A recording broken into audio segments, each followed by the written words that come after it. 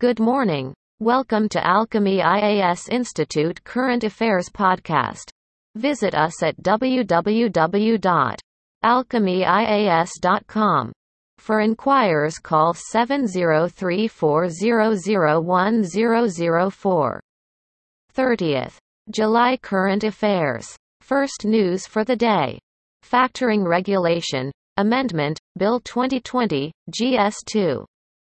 Government policies and interventions for development in various sectors and issues arising out of their design and implementation. In news, the bill was recently passed by the Lok Sabha.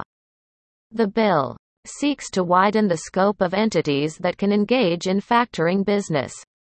What is factoring? Factoring is a transaction where an entity, like MSMEs, sells its receivables, dues from a customer, to a third party, a factor, like a bank or NBFC, for immediate funds, partial or full. Currently, 7 non-bank finance companies called NBFC factors do the majority of the factoring through the principal business condition.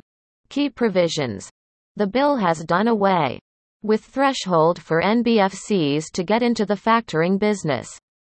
It widens the scope of financiers to permit other non-banking finance companies also to undertake factoring business and participate on the trade receivables discounting system platform for discounting the invoices of micro, small, and medium enterprises. It reduces the time period for registration of invoice and satisfaction of charge upon it, in order to avoid possibility of dual financing. It empowers the Reserve Bank of India to make regulations with respect to factoring business. Significance. Allowing non-NBFC factors and other entities to undertake factoring is expected to increase the supply of funds available to small businesses. This may result in bringing down the cost of funds and enable greater access to the credit-starved small businesses, ensuring timely payments against their receivables. Steps like integration with GSTN, mandatory listing of the government dues and direct filing of charges will improve the operational efficiency and acceptability of the platforms among the financiers. Second news for the day. Harappan city Dholavira gets World Heritage Tag, GSI. Indian culture. In news, Dholavira in Gujarat has got the tag of a UNESCO World Heritage Site. Details. It is now the 40th treasure in India to be given UNESCO World Heritage Tag. It is the first site of the ancient Indus Valley Civilization, IVC, in India to get the tag. Other than India, Italy, Spain, Germany, China and France have 40 or more World Heritage Sites.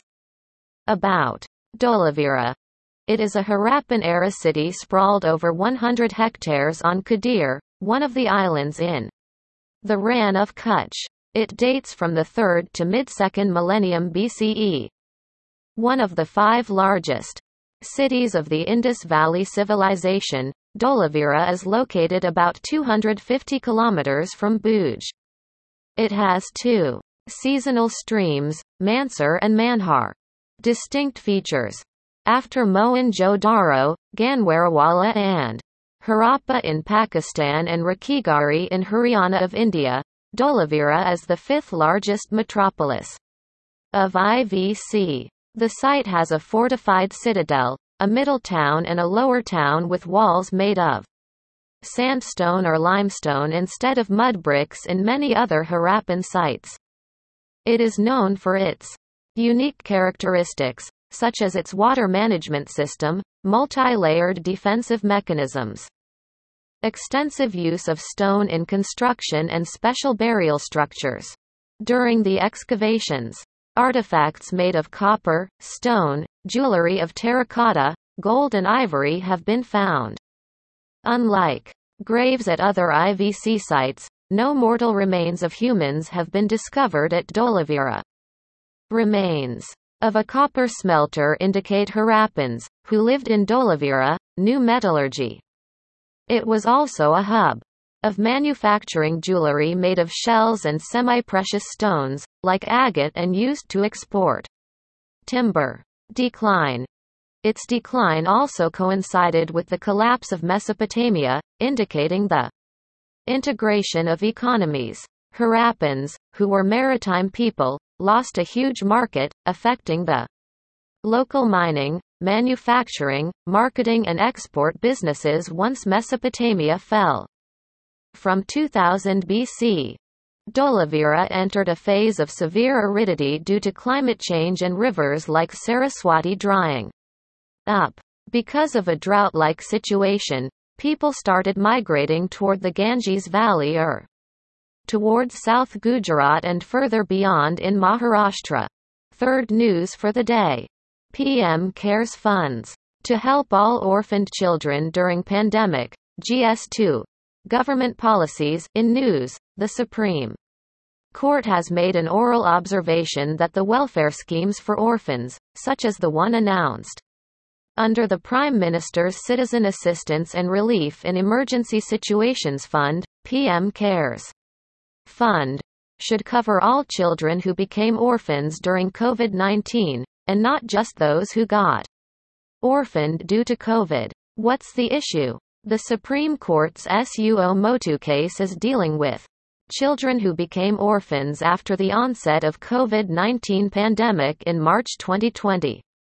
In its observations, it has said that it was not asking to extend the scheme under the PM Cares to all orphans but was highlighting the need to protect all orphans who became so during the pandemic. Need for.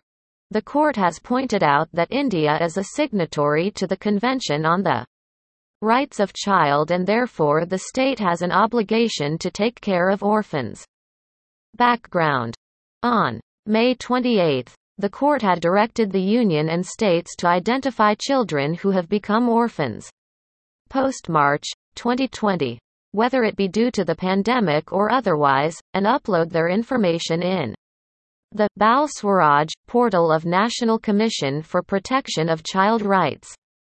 The bench has also passed directions to control illegal adoption of such orphans.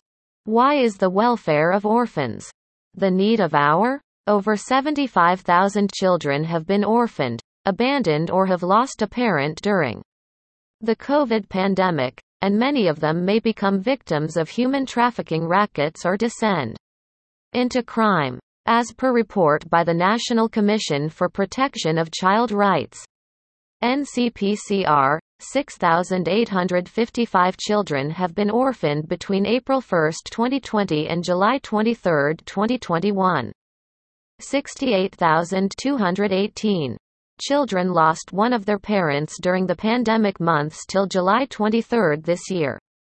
Another 247 children were abandoned across the country. What needs to be done to help these children? The state governments may work out a mechanism for continuing the education of orphaned children in the existing schools. Eligible children who have either not enrolled or dropped out of school should be enrolled in schools. Authorities should reach out to the guardians of these orphans and gauge whether they really can afford to have these children and if they require financial help. Increase the government sponsorship limits for these children under the various existing schemes. Proper implementation of the existing schemes. About the Convention on the Rights of Child. It is an international agreement that is legally binding on the members. The CRC was adopted by the United Nations in 1989. It entered into force in 1990 after receiving the minimum of 20 ratifications. It recognizes a child as every human being under 18 years old.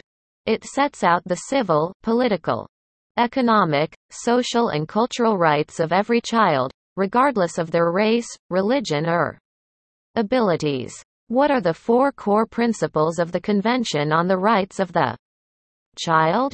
Non-discrimination. Right to life, survival and development. Best interests of the child. Respect for the child's views. Israeli war crimes apparent in Gaza assault, says HRW. Fourth news for the day. GS2. Effect of policies and politics of developed and developing countries on India's interests. Indian diaspora. In news, Human Rights Watch investigation has revealed that Israeli forces and Palestinian armed groups carried out attacks during the May 2021 fighting in the Gaza Strip and Israel that violated the laws of war and apparently amount to war crimes. Such attacks, it said, violate the prohibition against deliberate or indiscriminate attacks against civilians. Background. In May 2021, 3 Israeli strikes killed 62 Palestinian civilians where there were no evident military targets in the vicinity. Palestinian armed groups also committed unlawful attacks, launching more than 4,360 unguided rockets and mortars toward Israeli population centers, violating the prohibition against deliberate or indiscriminate attacks against civilians. What do international laws say on war crimes? Under international humanitarian law, or the laws of war, warring parties may target only military objectives. They must take all feasible precautions to minimize harm to civilians, including by providing effective advance warnings of attacks. Deliberate attacks on civilians and civilian objects are prohibited. The laws of war also prohibit indiscriminate attacks, which include attacks that do not distinguish between civilians and military targets or do not target a military objective. Attacks in which the expected harm to civilians and civilian property is disproportionate to the anticipated military gain are also prohibited. Individuals who commit serious violations of the laws of war with criminal intent, that is, deliberately or recklessly are responsible for war crimes. What happened? How has the recent war unfolded?